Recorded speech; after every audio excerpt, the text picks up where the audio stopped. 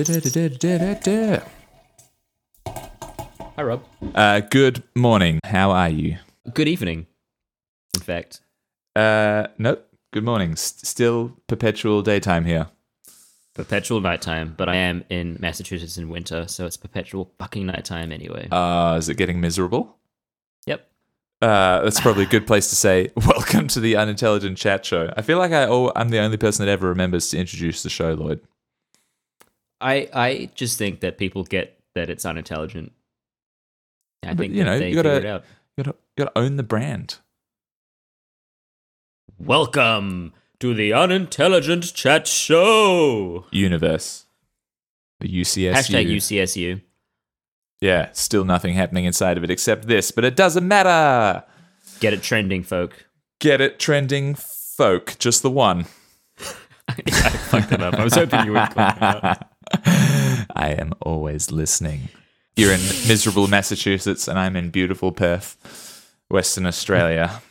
It's a seasonal commentary. It is a lovely place to live. I'm so cold.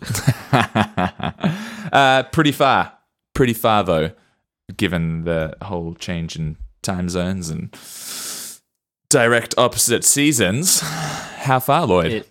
It very far, Rob. In fact... We'll cut that because I haven't looked one up yet. I forgot again. Fact, very far also.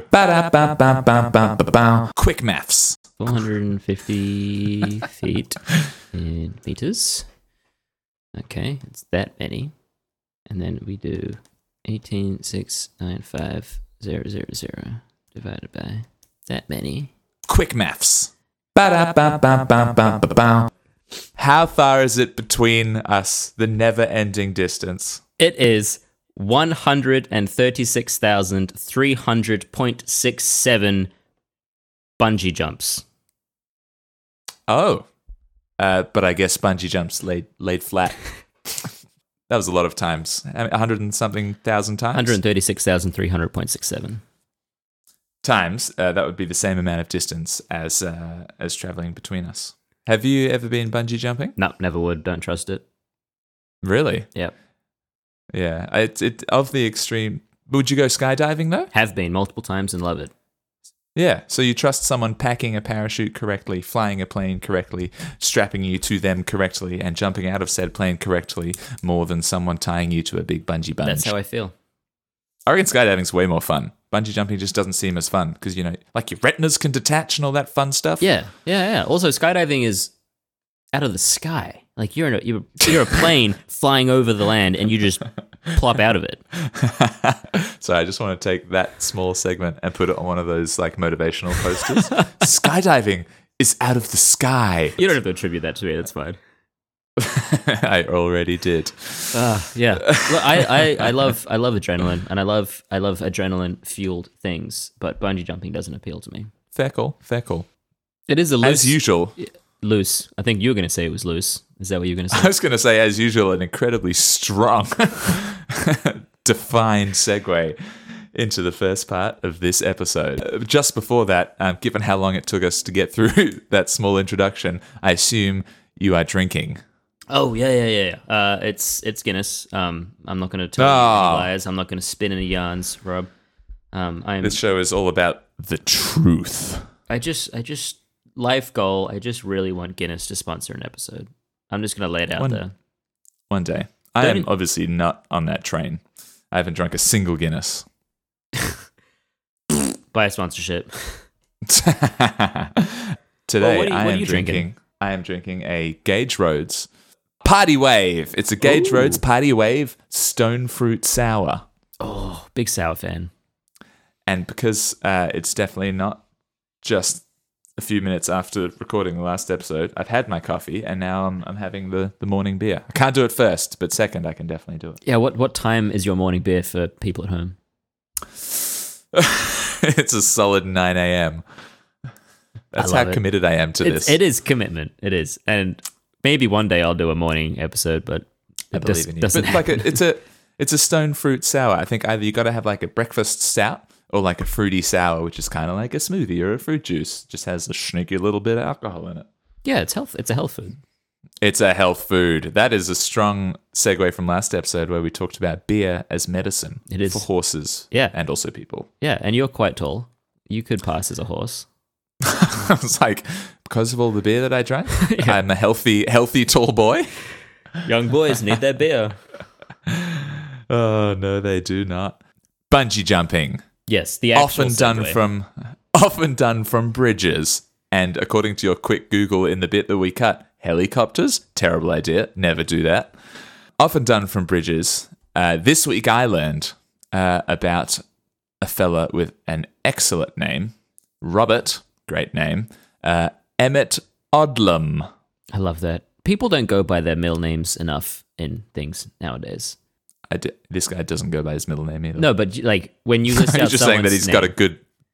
Oh, yeah, okay, cool. Yeah, well, my middle name's boring as shit, so... It's a terrible middle name. Robert Boring as shit Thomas. You son of a bitch.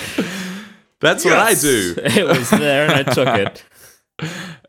He just picked it right off that silver platter and threw it in my face. Robert Boring as shit Thomas. I would go by that. Hi, I'm boring as shit.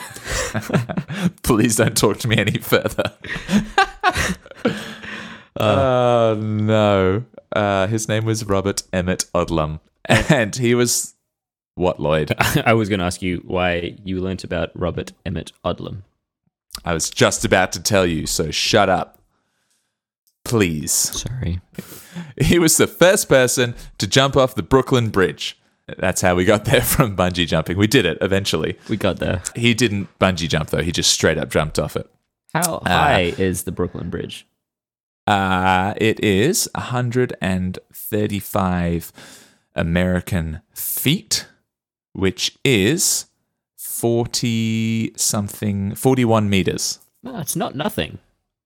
Yeah, it's a long way. It doesn't sound like a really long way, but if you thought about traveling 40 meters downwards, woof. How'd he do? Not good. We're going to cut right to the chase. So I'll give you a little bit of history before I give you the details. All right. So this is in 1885. I think it's 2 years after the Brooklyn Bridge is finished. Wonderful bridge. I've been there. It's quite nice. And he didn't do it for fame or for the thrill or to end it all, but for education. And that's what this show is really all about, isn't it, Lloyd? It is. It sounds like you would have made an excellent guest on the show. Yeah, except for the fact that this was ages ago, and as a direct result of what we would have talked about, he's super dead. Okay, so Robert Emmett Odlum, born in 1851 in Ogdensburg, New York. We're doing a brief history of Robert before we get to the bridge jump. He was a keen swimmer and diver, and at some point he moved to DC. Opened a swimming school, which probably would have been one of the first of its kind, called the Natatorium, which apparently is just another old school word for swimming gymnasium. And I don't picture swimming gymnasium as a pool. Well, it's a pool full of weights, but that's not what we're talking about.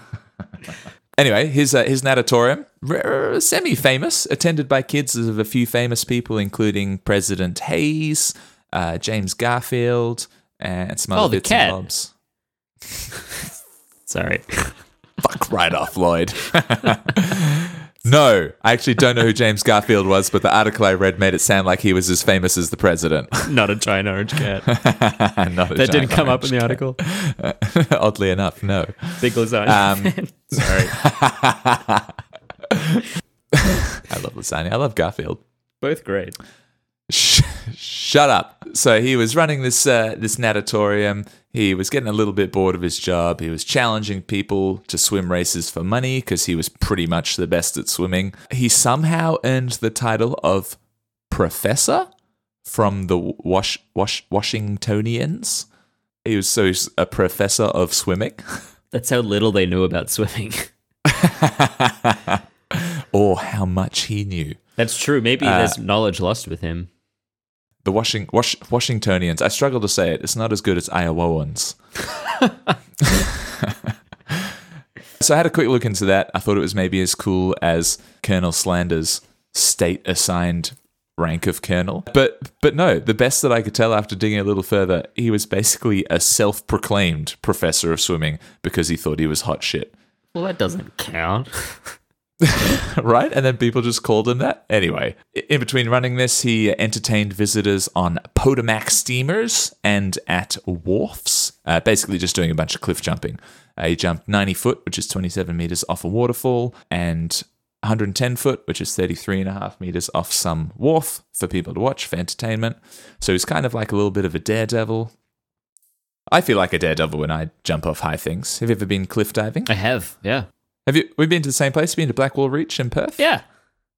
Yeah. I don't think we've ever been together, but... Yeah, maybe not. I reckon that's like maybe 10 meters? And it feels really high. It feels really high. Like there's a moment where you need to psych yourself up to throw yourself off it. I took many moments to psych myself up the first time. So it's, probably about a 10 meter, little cliff jump into our local river here. And been a few times with the wife and friends and stuff. And one time, I have to tell the story. One time we were there with Lara, so Em's best mate, and she did it for her first time after the psych up period and managed to land with her legs flat out, like in a sitting position. Oh, so deeply destructive. She had these massive bruises on her legs. Oh, God. Yeah, and she was in a lot of pain. And that was from 10 meters. Yeah. So just keep that in mind when we get to old mate Robert and the Brooklyn Bridge. Oof, that gave me the heebie-jeebies. The heebie-jeebie-jeebus. The natatorium ended up failing financially. No one wants to learn how to swim. Maybe he's not a good enough professor. So he gets a job as a lifeguard at some hotel in Fort Monroe in Hampton, Virginia. It feels like a drop from owning your own business and being a professor to being a lifeguard at a hotel. Well, it said he was a professor of swimming and lifeguard. So he maintained the title. Self-proclaimed. I think so. Damn it, Robert.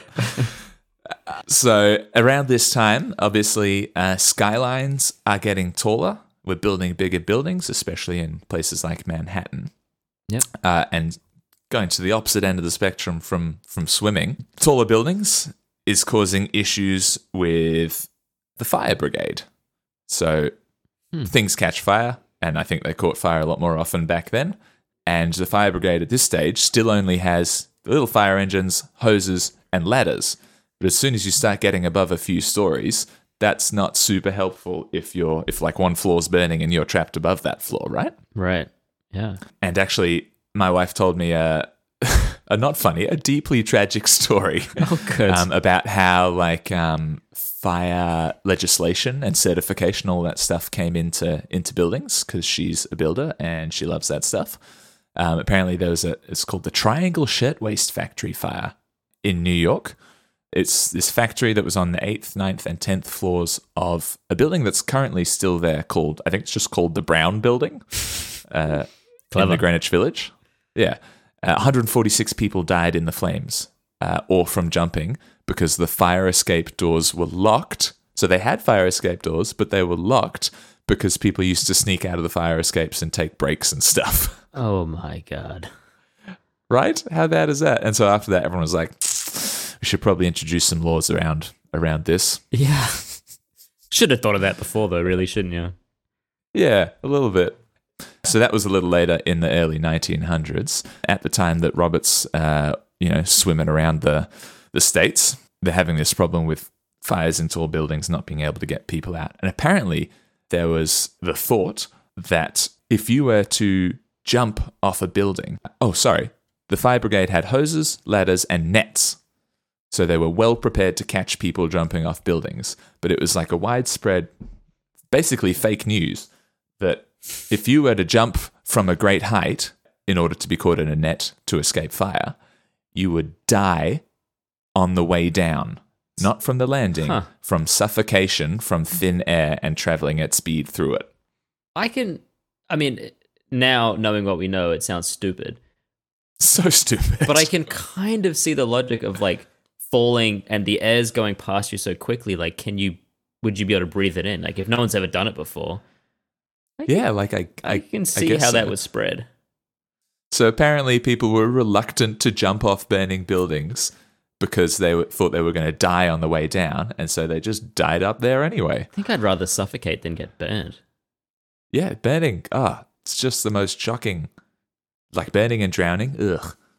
Oh, yeah. Not good. No, thank you. Professor Robert, in all of his wisdom, was like, guys, I've been jumping off things for ages. You don't die from falling. You should be jumping out of these burning buildings. And so he organizes this publicity stunt in a very populated area, talks to newspapers and stuff, and is like, I'm going to jump off this new bridge y'all have got to demonstrate that from jumping from a great height, you won't die. And the police were like, you shouldn't do that. We're going to stop you. And so he organizes the day with some friends. He's got people in a boat to come and swim out and get him if something does go wrong. Heaps of people turn up to the Brooklyn Bridge to watch this stunt that's going to happen. And he even organizes a decoy. He had his mate, because he knew the police were after him. Yeah. He had his mate just like blatantly rock up in like a bathing suit. It's just like, here we go, I'm going to jump off the bridge. And the cops were like, there he is, get him! Just loitering near the edge. Yeah, pretty much. And so that distracted all the police. And so Robert, just in, casual clothes, kind of just walks up to the edge of the bridge, 135 foot, 41 meters above the East River, sticks up his hand, and it's not a photo, it's a picture of him like stepping off the edge of the bridge with his hand up. And the hand is to like try and give him stability, almost like a rudder through the air. So he remains vertical on the way down and steps off the bridge. Bum, bum, bum. Turns out it was a little breezy. Oh, the rudder didn't work. Yeah, so he got knocked a little off course and hit the water at a bit of an angle, which obviously immediately knocked him out, given that 10 meters almost destroyed our friend's legs.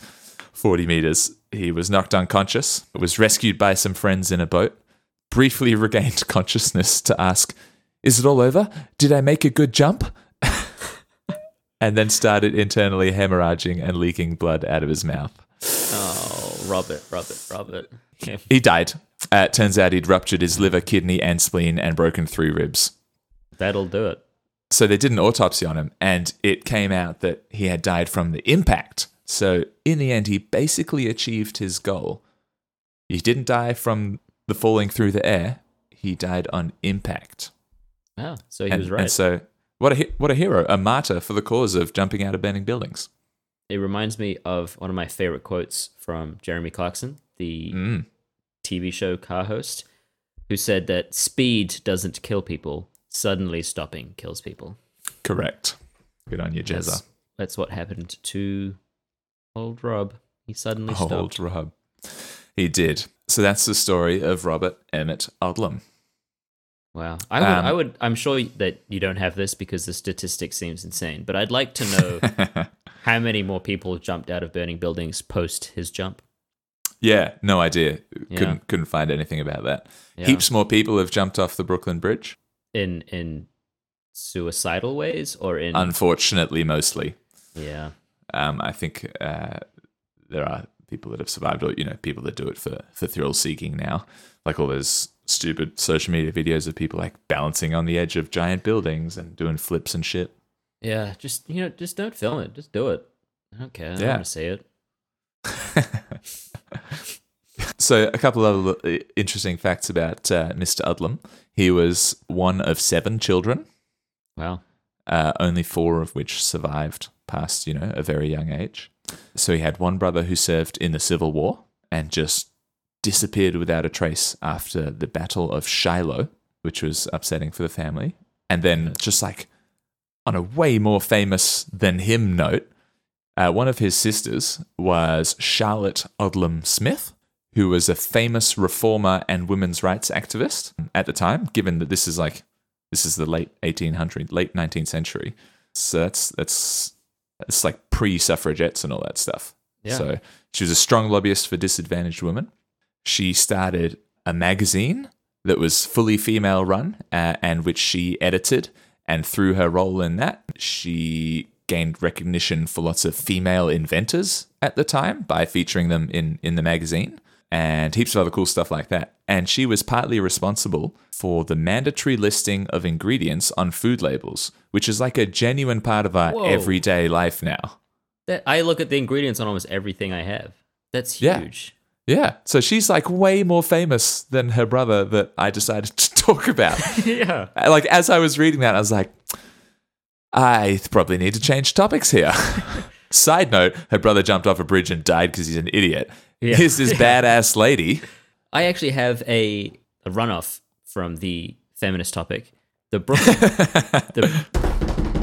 Runoff. The Brooklyn Bridge is something of a feminist icon. Oh, tell me more. So it was designed by an architect or an engineer called Roebling. R-O-E Bling? Yep. It's like a necklace made out of fish eggs. I was just going to say covered in chains. I just ignored the whole first part. Yeah, I'm one very step smart ahead of you. Yeah, switched on. So he designed it. Unfortunately, his foot was crushed by a ferry. How? How does that even happen? Funny. Also thought that was funny. Don't know. Was it on land?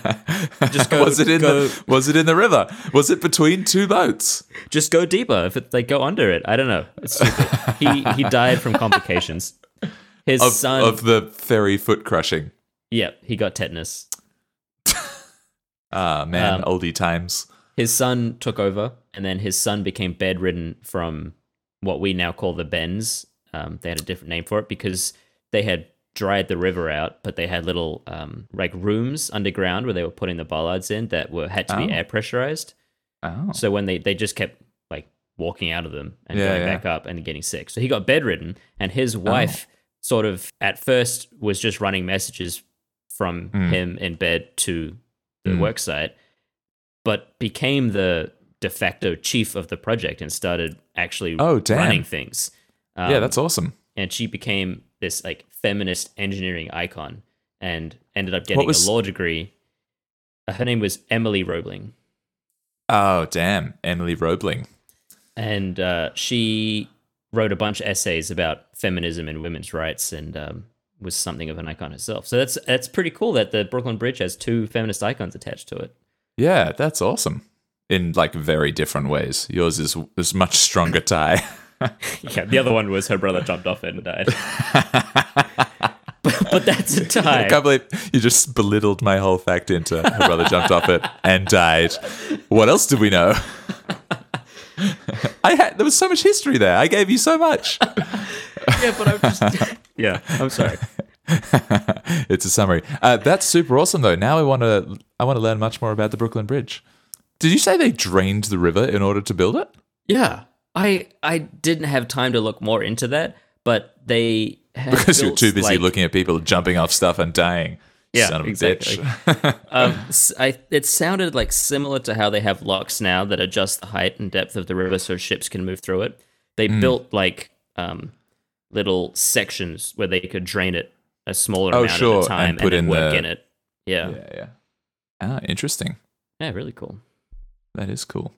What else did you learn about bridges? I got one more thing about the Brooklyn Bridge. Yeah, hit me. In 1884, to prove that it was safe for commuters, P.T. Barnum, famous circus owner, walked 24 elephants across the bridge. Oh, like full-grown elephants? Yes, Rob. Like full elephants, Lloyd. Not just the tiny ones. A proper elephant. Proper full-grown elephant. They were like, I don't know, that bridge is pretty big, and I don't really feel like being on it when it collapses. And everyone was like, it's going to be like, there's a bunch of elephants. We'll just put them on it. You'll see. So it seems like no one was happy to like be convinced that we've designed and calculated this bridge. You're going to be fine. There's a lot of people not believing in science around this time. I'm not jumping off this building because I will die because I think of the air will suffocate me. So people having to do stupid stuff to prove that things are good. I've just thought of something. Ooh, that's a first. How long? So this factory fire you said was on the 5th, 6th, and 7th floor? 7, 8, 9, I think. 7, 8, 9. How long do you think it would take you if you jumped out of a 9th-story window to hit the ground? Like not long at all. There's maths in there, but it's just not a long time. Just hold your breath. But we might die, Lloyd. But like they're worrying about suffocating. But like I know. you could. Or Just, maybe they were worrying about, like you said, the fast air, like pulling all the breath out of them and like killing them. asphyxiating themselves. Apparently, people were stupid enough that they wouldn't walk on a bridge until the elephants had walked on it. Look, I can't know for sure that I wouldn't have been that person. Just being like, I'm not going on that thing. That this newfangled technology. What's wrong with a good old fashioned walk around? Good old walk around? Is that what people say? I don't know. You walk around the river to get to the other side. Get in a boat, you idiot. Boats aren't safe, Rob. I've never seen an elephant on a boat. Yeah. Didn't you hear? That boat crushed that guy and he died. Yeah, right? So dangerous. Oh, lordy. So after that, I was like, I wonder what other publicity stunts have gone wrong. And good. I was sure there were a few. I could only find a couple of good, amusing ones. So in 1896, in Missouri, Kansas, the Kansas and Texas Railway Network, they were trying to attract more customers in Texas. And the guy that was in charge of like the railroad executive, William Crush, which is a great name, decided that there was nowhere worthy in Texas of just visiting, of like advertising, like come to this place, it's really great. He decided there was nowhere in Texas that was worthy. So he pitched to the team, let's build us a fake town, which they called Crush, after William Crush, and we'll just run two trains head on into each other and have a big old collision. And a bunch of people will come and watch it and use our railway network because of that. And of course, everyone was like, yep, great idea, let's do it. I would come and watch that. I would pay so much money to go and see that. I don't think you had to pay money. You just had to get on the train to go there. As long as you went on the train that was going headfirst into another train. Yeah, exactly. Accidentally, there's no one else is on your train. You're like, oh, oh, wait a minute. 40,000 people turn up to this fake town, which is like, it was a large proportion of the population of Texas at the time. That's like a good turnout for a sporting event today. Yeah. Like, it's a lot of people. And so they're all gathering to watch in these like fake buildings town. There's a train track. And there's ye-olde photos of the genuine event, which is quite cool that you can see. I'm going to Google it right now. Yeah, do it. Unsurprisingly, the collision of the two steam trains caused the boilers to explode in both trains, showering the crowd with debris, killing 3 and injuring many more. There's photos of the explosion. Yeah, there's a guy there's like obviously set up one of his old school cameras, taking photos, and I think there's one of the two trains pretty much about to hit. Yeah. And then of the impact, so he's just taking photos as it's happened. Oh my god. I mean, they should have known that was going to happen. Yeah, and these trains, I think they were going at it's like 35 or 40 miles per hour when they collided. Oh my god. Like the engineers had put them on high speed, jumped out, let's see what happens.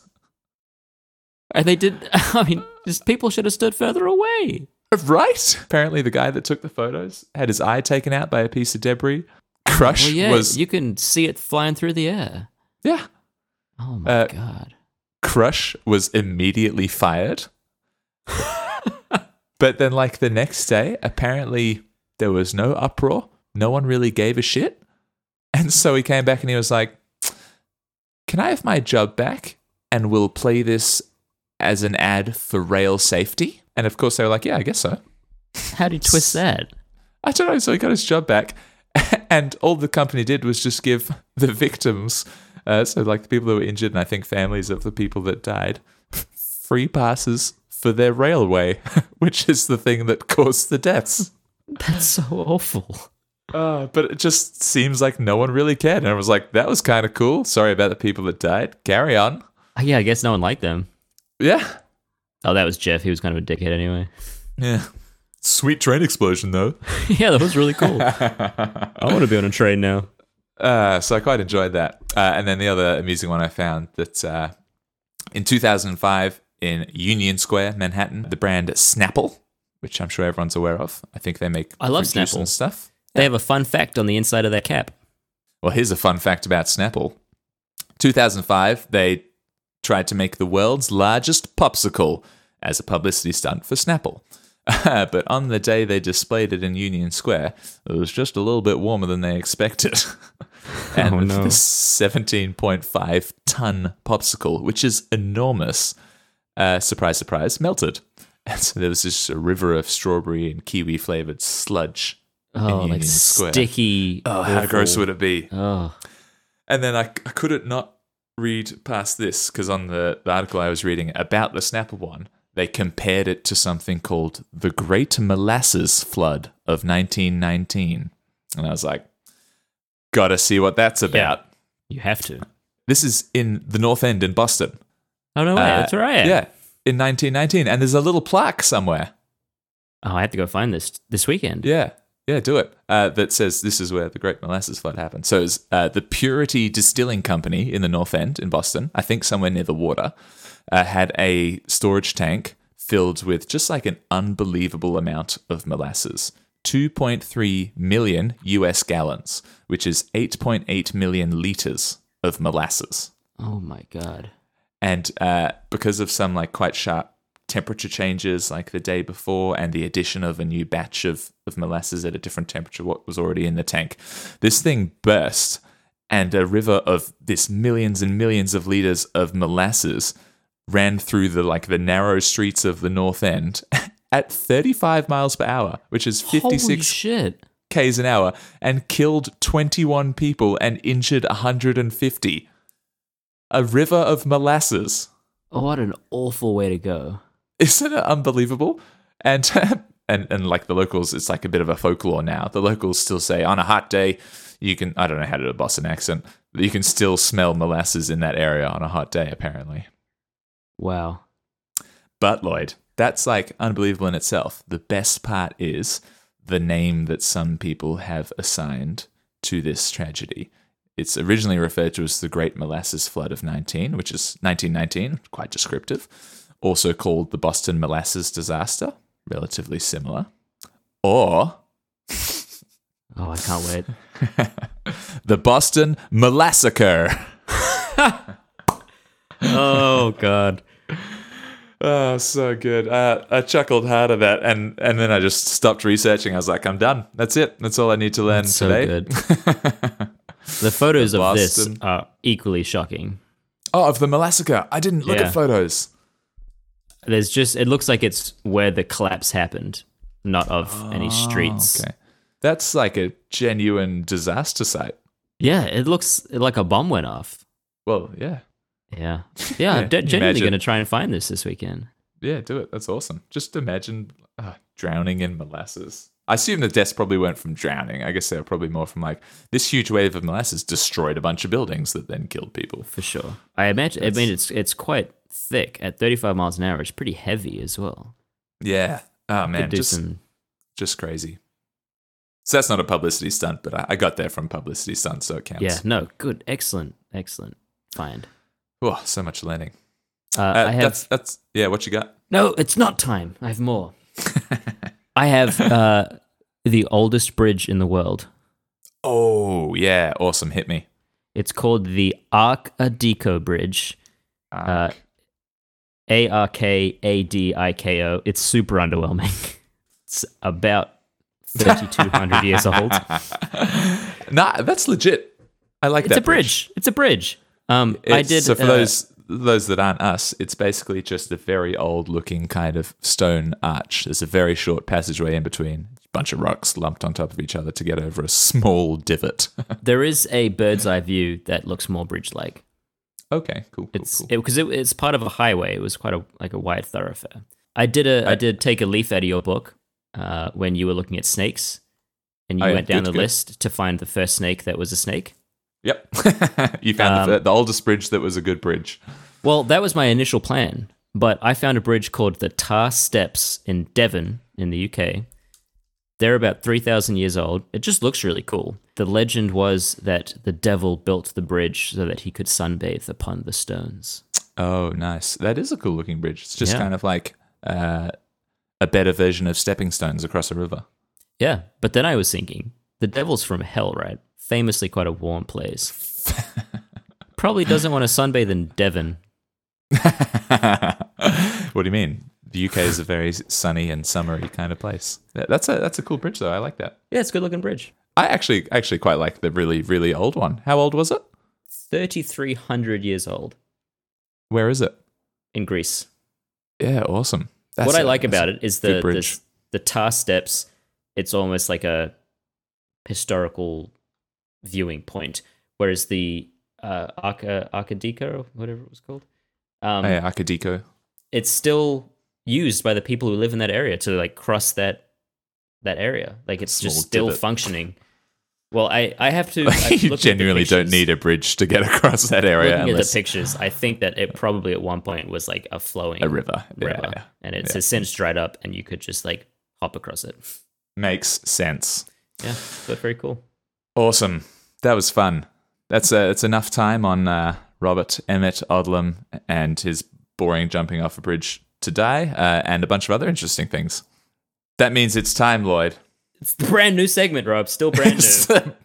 the brand new, never heard before segment. It's hashtag up or tweeting. Whoa, shit. That was amazing. How did we know what it was called? Hopefully that comes across in the recording as exactly the same time, because that's what it sounded like to me. Ooh, yeah, maybe. That'd be cool. I'll just shift it so it does. I mean, everything we do is totally natural. This is all real. All real. I don't know why, because you can't see me, but I like waved my arms around like I was a pagan witch. I imagined you did. Oh, good. And this is where we use our poor knowledge of the social media platform Twitter to tweet people way more famous than us to see if they just even give one crap about us, and maybe lots of craps, and come have a chat with us. So, Lloyd, this week was your attempt at shortcut to fame. It was. Tell me about it. So, it's actually a connection to your upward tweet, which was to Lonely Island last week. It is childhood friend of Andy Samberg, Chelsea Peretti. Oh, nice. Gina. Yeah, she's from great. Brooklyn Nine-Nine. There's a strong Brooklyn Nine-Nine theme going on here. I said Chelsea on a first name basis, to get up on the right foot. Of course. Yeah. We're very familiar. People always group together Parks and Rec, Brooklyn Nine-Nine, The Simpsons, and The Unintelligent Chat Show. Once a person... Did you also spell it wrong? Shut the fuck The up. Unintelligent. Carry on. It makes sense that I pronounce unintelligent incorrectly. Yeah, fair enough. Once a person has hit those 4 mammoths of comedy, they've made it. You're only one short, so what do you say? Oh my God, Lloyd, what did she say? Nothing. She didn't get back to me. Yeah, okay. Well, look, she's still one short, so that's on her. Yeah. All right, Lloyd, what did you learn this week? I learnt about a fella called Henri. I'm going to stop you straight out of the bat. Is it Henri? Out of the... damn it. Yeah, he's French, bar. Henri. Oh, so I learned about the fella. His name is Henri. Henri of Champagne. French people smoke a lot. That's what I think they sound like. Yeah. And they're also just disgusted at themselves. Sorry, carry on. Henri, King of Jerusalem, Henri of Champagne. Very, very successful life as a royal and as a warrior. I learnt that he died by tripping over his dwarf servant and falling out a window. Oh, no. Yeah, tough way to go. Oh, man. This episode is full of people dying in stupid ways. Yeah, it was a good connection, wasn't it?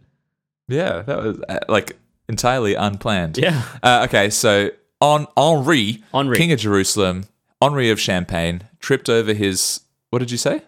A servant dwarf named Scarlet. Servant dwarf named Scarlet. Yeah. Fell out a window and died. Yep. But wow, how did he get there? Should we learn a little bit more about Henri?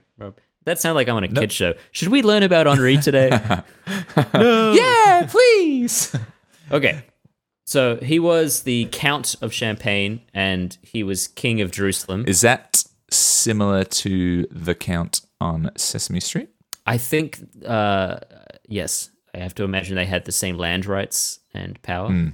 And I think Henri of Champagne was a vampire, but unconfirmed. Sure. Okay, good. Between 1181 and 1197. He was, what, the Count? Count of Champagne and then King of Jerusalem for the end part of that. Because he married the Queen of Jerusalem. Yes. So he was super royal, just so royal. So inbred. The royalist. His I wrote that as well. A bunch of weird feudal political things, including inbreeding. Yeah. Oh, good. So his mother was King Louis's daughter, and his aunt was King Louis's third wife. So they just really kept it in the family. He fought in the Crusades, which was super barbaric invasion and decimation of the Muslim population. Really, really fun time. He was part of a group of soldiers who kidnapped Queen Isabella. She was the Queen of Jerusalem. And I actually wrote here, they kidnapped her to convince her to divorce one inbred royal and marry their preferred inbred royal. Right? Yeah. So this is around the time of the Third Crusade. So Jerusalem's already been Christianized by the First Crusade or whatever. Correct. So it's still a bunch of, Europeans that are ruling it, I guess. Yeah. It really sounds to me like the people in the Third Crusade were like, oh shit, we missed out on all the glory. Let's just go back over there and see what else we can do. Good. So their preferred inbred royal, he was assassinated. And Henri of Champagne, he showed up expecting to be there to help plan the coronation because he was going to become king of Jerusalem. And he arrived and they're like, oh, actually, we're planning his funeral. He died. And then immediately they were like, wait a second. Why don't you just marry her instead? And 8 days later, they got married. Oh, good. Yeah. I've heard of worse. 8 days, not bad. Yeah. Good courtship. Apparently, he was so handsome that he showed up. One of the stories is Queen Isabella was like, oh, hell yeah. Get it. I'm going to take that one. Good. Yeah. And his uncle was Richard I, and at least in my experience of the Crusades, is the most famous name, Richard the Lionheart. So cool. Famous. Used to have a little Ladybird book about Richard the Lionheart as a kid. I thought he was the coolest. Really cool. Famously friends with Robin Hood in all the stories. So he was his... Yeah, also famously the most French king of England. Yeah. Although in all the stories, he's played by some British trained classical actor. Yep. Hello. So Richard I was his uncle and gave him the permission to marry Isabella. But everyone thought that was super sketchy because they were like, oh, we're pretty sure that you arranged to murder the last guy. So should you be given permission out? Did you set this all up? And then he just killed them all. Yeah. I'm Richard the Lionheart. What are you fucking going to do about it? Do what I want. He married her, and it sounds like he just lived a really pretty sweet life after that, just riding around, hunting, and being royal. Yeah, my summary of the post-wedding period was a few more battles, a bit of peace, some more crusading, Saladin dies, someone takes over, some more fighting. That's a really good summation. I read a bunch. There's a really great article actually about him and his life that was not wiki. It's someone that's genuinely into the Crusades, and that was probably 8 paragraphs. So I just summarized it. It was really good. It's like Spark Notes. Thanks. Yeah. And then we get to his death. So there's a few theories. There's some controversy because what we do know for sure is that he fell out a window. Scarlet and died. Also fell out the window. Yes. Scarlet landed on top of him, so that could have contributed to him dying.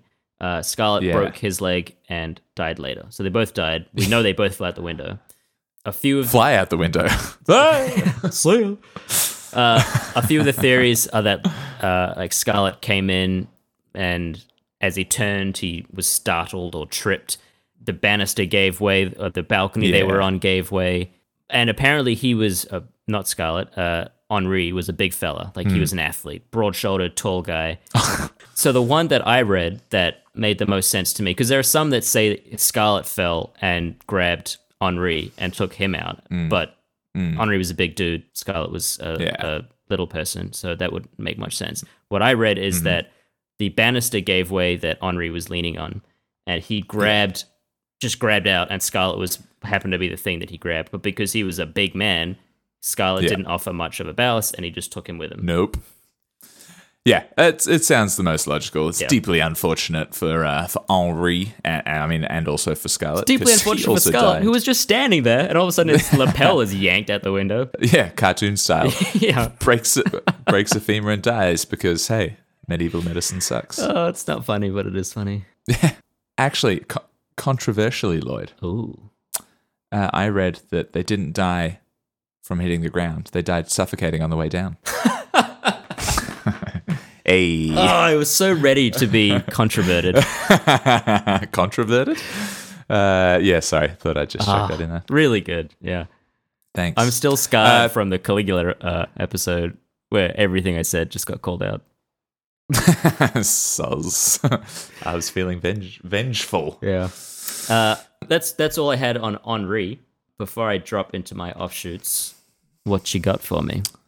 Nah, you covered it all, from the French stuff to the inbreeding to the falling out the window with an innocent bystander. Yeah, Scarlet, mate, if you're hearing this somewhere, like, sorry that happened to you. I tried to then look up a bunch of weird things that happened on the Crusades. Okay. Because, man, as a kid, I used to love the Crusades. Well, they're just painted in this like glorious conquest of British might. They really are. Yeah. I'm sure a bunch of wild and terrible things happened, but I just didn't happen upon anything. All the things I found were like, the Crusades were this, they were a holy war against this, blah, blah, blah, blah, blah. Yeah, it was shitloads of violence, but it didn't seem like any unusual violence for the era. Yeah, just the same. So I got nothing else on Henri or the Crusades. I have some funny royal deaths. Oh, good. I've got weird deaths of famous people, so you start. Oh, good. This was. I'm going to start on a big one. This was my favorite. All right, hit me. Charles II. He was sickly. He was wrapped in linen that had been soaked in brandy. It was thought to help his sickliness. And then the quote I read was that his physician fumbled the candle. Oh no! Oh dear. Once I'd got over the tickle of how funny that was, I thought about, yes, we've established that people were stupid back then, but they knew brandy was flammable, and they knew that a candle was flame. So part of me was like, maybe he meant to set him on fire. He straight up got murdered. Yeah. Because if I wrapped someone up in a linen blanket, I'd keep those candles really far away if it was soaked in brandy. Yeah, but they weren't thinking about it. They were just thinking about, I don't know, less. The Crusades. They seem to think less. Yeah, I don't know. Holy war. That's a good one. That's a good one. Draco was buried under hats and coats that people threw on him, his admiring supporters. Draco of Athens, the first recorded legislator. That's the ticket. Yeah, smothered in coats and hats. Yeah, it's such an innocuous and lame way to die. At Like, least someone's Charles II recorded that- was set on fire. Yeah, so someone's recorded that. So, like, something like it. I mean, we take it as history, right? Someone's recorded something back then, so that's what we have for history. We don't know if it's true or not. So that's like a lot of hats and coats. Yeah, I mean, it could be like it was just he may have been put under a coat or a couple coats and fell, and then like the mob or the group just ran over him or something. Which because you could put a lot of coats on me, I think I'd be fine for a while. We'll try that next time you're here. Attila the Hun, right? Oh. One of the most famous badasses in history, conquered so much of the world just for some grass for his horses. Is that all he wanted? Yeah, just wanted grazing lands. He used to like take cities and then just leave them. I don't want a city, I just want grass. That's a bit nicer than Genghis. He died of a nosebleed. Surely connected to something else. Yeah, he had shit. What's it called when you have thin blood or you like bleed easily? Oh, nosebleeditis. Yeah, exactly. No. Yeah, I know what you're talking. I don't know what it's called. Yeah, so hematitis. He that one. He had a nosebleed in his sleep and drowned.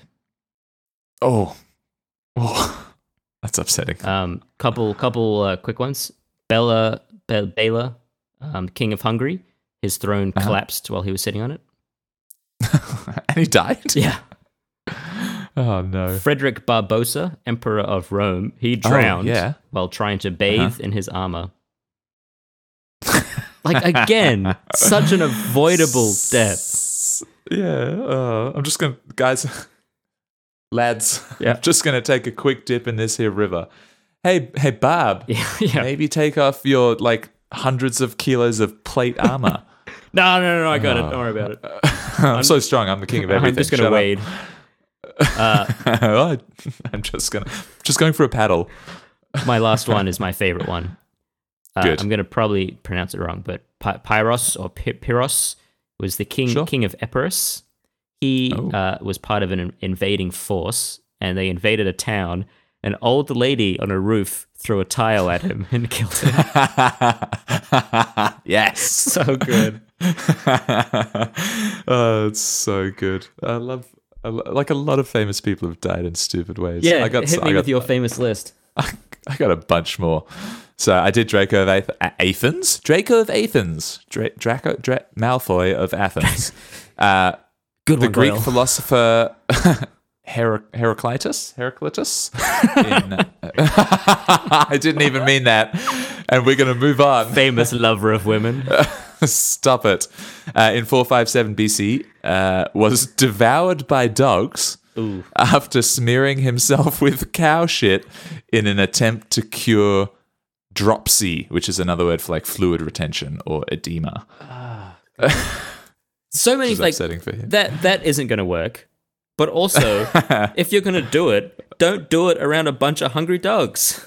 Real stupid. But anyway, we'll keep moving. Aeschylus, who was a great Athenian tragedy writer, 455 BC, killed by a tortoise that was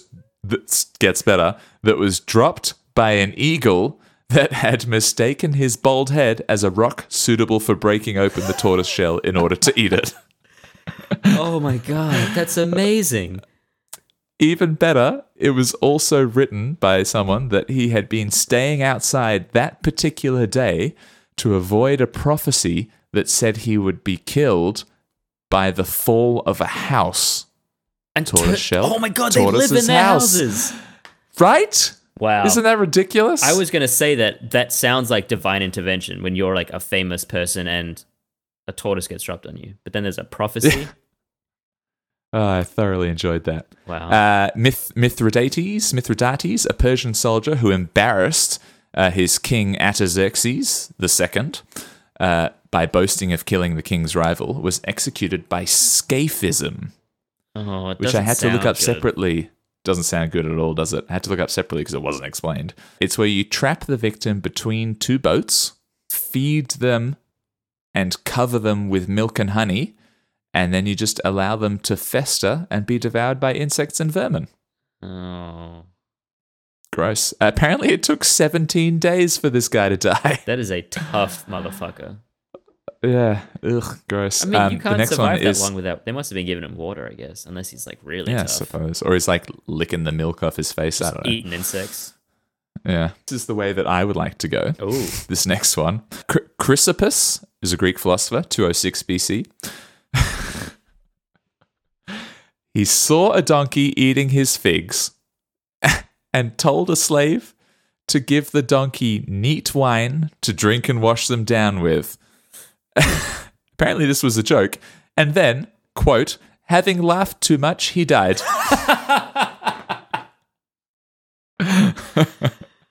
Oh, dear. It's so good. And then, like, weirdly related, there's another one, 1410, Martin of Aragon. Was suffering, also similar to me, was suffering a bit of indigestion because he'd just eaten a whole goose. And then the jester comes in and tells a joke. And he goes, I was out in the next vineyard and I saw a young deer hanging by its tail from a tree, as if someone had so punished him for stealing figs. Apparently a joke. So the king then died from laughter. So apparently animals and figs, it's just the funniest shit ever. Yeah, apparently we've lost our sense of fig humor. Yeah. I mean, the first one was pretty good. Wash it down with some wine. I would laugh at that. Yeah. I don't get the deer one. I don't. I don't get the deer one. I don't know why you would hang a deer upside down, and I don't know why that would be funny. Yeah, ridiculous. But his death was funny. I'll give you that. Yeah. A bit more like badass. Sigurd the Mighty, 2nd Earl of Orkney in 892 AD, strapped the head of his defeated foe, having, beaten him and chopped it off, to his horse's saddle. But unfortunately, the teeth of said head rubbed through his leg and caused a fatal infection. Oh, wow. That's devastating. Talk about getting the last laugh. Yeah. Got him real good. In 1518, several people died of heart attacks, strokes, or exhaustion during a dancing mania in Strasbourg. Strasbourg? So several people. This was an endemic. Yeah. Also called the 1518 dancing plague. Apparently some lady in the street just started dancing, and then a bunch of other people started dancing, and they just kept dancing. And some of them died because they just kept dancing and didn't stop. That's wild. I mean, there must be like someone laced the water with mushrooms or something. Yeah, right. Everyone was so high. Real weird. Like it's recorded multiple times. The fact that anyone died from it is a little debated. But yeah, it's definitely recorded. It definitely happened. That's so weird. I hate dancing. I hate dancing. I would never die from that. No, I wouldn't. Then my last one. In 2019, a guy called Parvat Gala Baria in India. It was just, he bit a snake after the snake bit him, and they both died. If I'm going down, you're coming with me. Pretty much. It's pretty badass, actually. Yeah, it's crazy. That's it. Just so many ridiculous ways to die, and somehow we're still overpopulating the earth. I know. Humans, terrible people. Too good at breeding. Way too good at it. Not me, but I guess other people. Right. I think that's us. Yeah, I do. I think we've been through a lot, Lloyd. We have. We went to a lot of different places in this episode. A lot of dark places. It was a death-heavy episode. I didn't think I would. A death-heavy episode. You got to have a death-heavy episode. Both facts were death-related. Yeah. But also some strong, female icons thrown in there. Yep. And some history. Yep. So we learnt together. And laughed. We learned and laughed together. Learnt and laughed. It's all we can do. To counteract the amount of death we just went through, we're doing a bit of a special episode soon, Lloyd, aren't we? Yes, we are. How do you counteract death? Christmas! By getting drunk with your family and buying too much stuff. Yep. We are going to be doing a Christmas special. We don't exactly know what it's going to be like yet. Hopefully there will be video. It will be less, you'll get to see and hear some of the cutout nonsense and behind the scenes bullshit that we do. It's a lot of it. We're going to be wearing Christmas stuff and drinking Christmas drinks. Definitely. Your confidence level on the fact that we'll have a video version to show is dropped from last episode. Yeah, I just really thought about it a bit more, but we'll try. There's a lot involved. The goal. We'll give it The goal is video. We'll give it a good crack. Yeah. So that's exciting. So thanks for joining us on this week's episode of the Unintelligent Chat Show, deep inside the UCSU. Hashtag UCSU. Copyright, trademark, petit le de. If you want to find us, where can we be found, Lloyd? We're on Twitter at the UCS Pod, or you can email us at the UCSpodcast@gmail.com. Thrilling stuff. Yeah. What did we want to hear from people? I just want some kind of interaction that's not you. Just tell me anything. Yeah. Send it in. I only talk to Rob. Please just email us. Just say hi. We need help. Yeah. Please. Good. That was excellent. Thanks for joining us, and we'll see you next week on the penultimate pre-Christmas episode of the Unintelligent Chat Show. Thanks very much. Cheerio. Bye. Bye. Bye.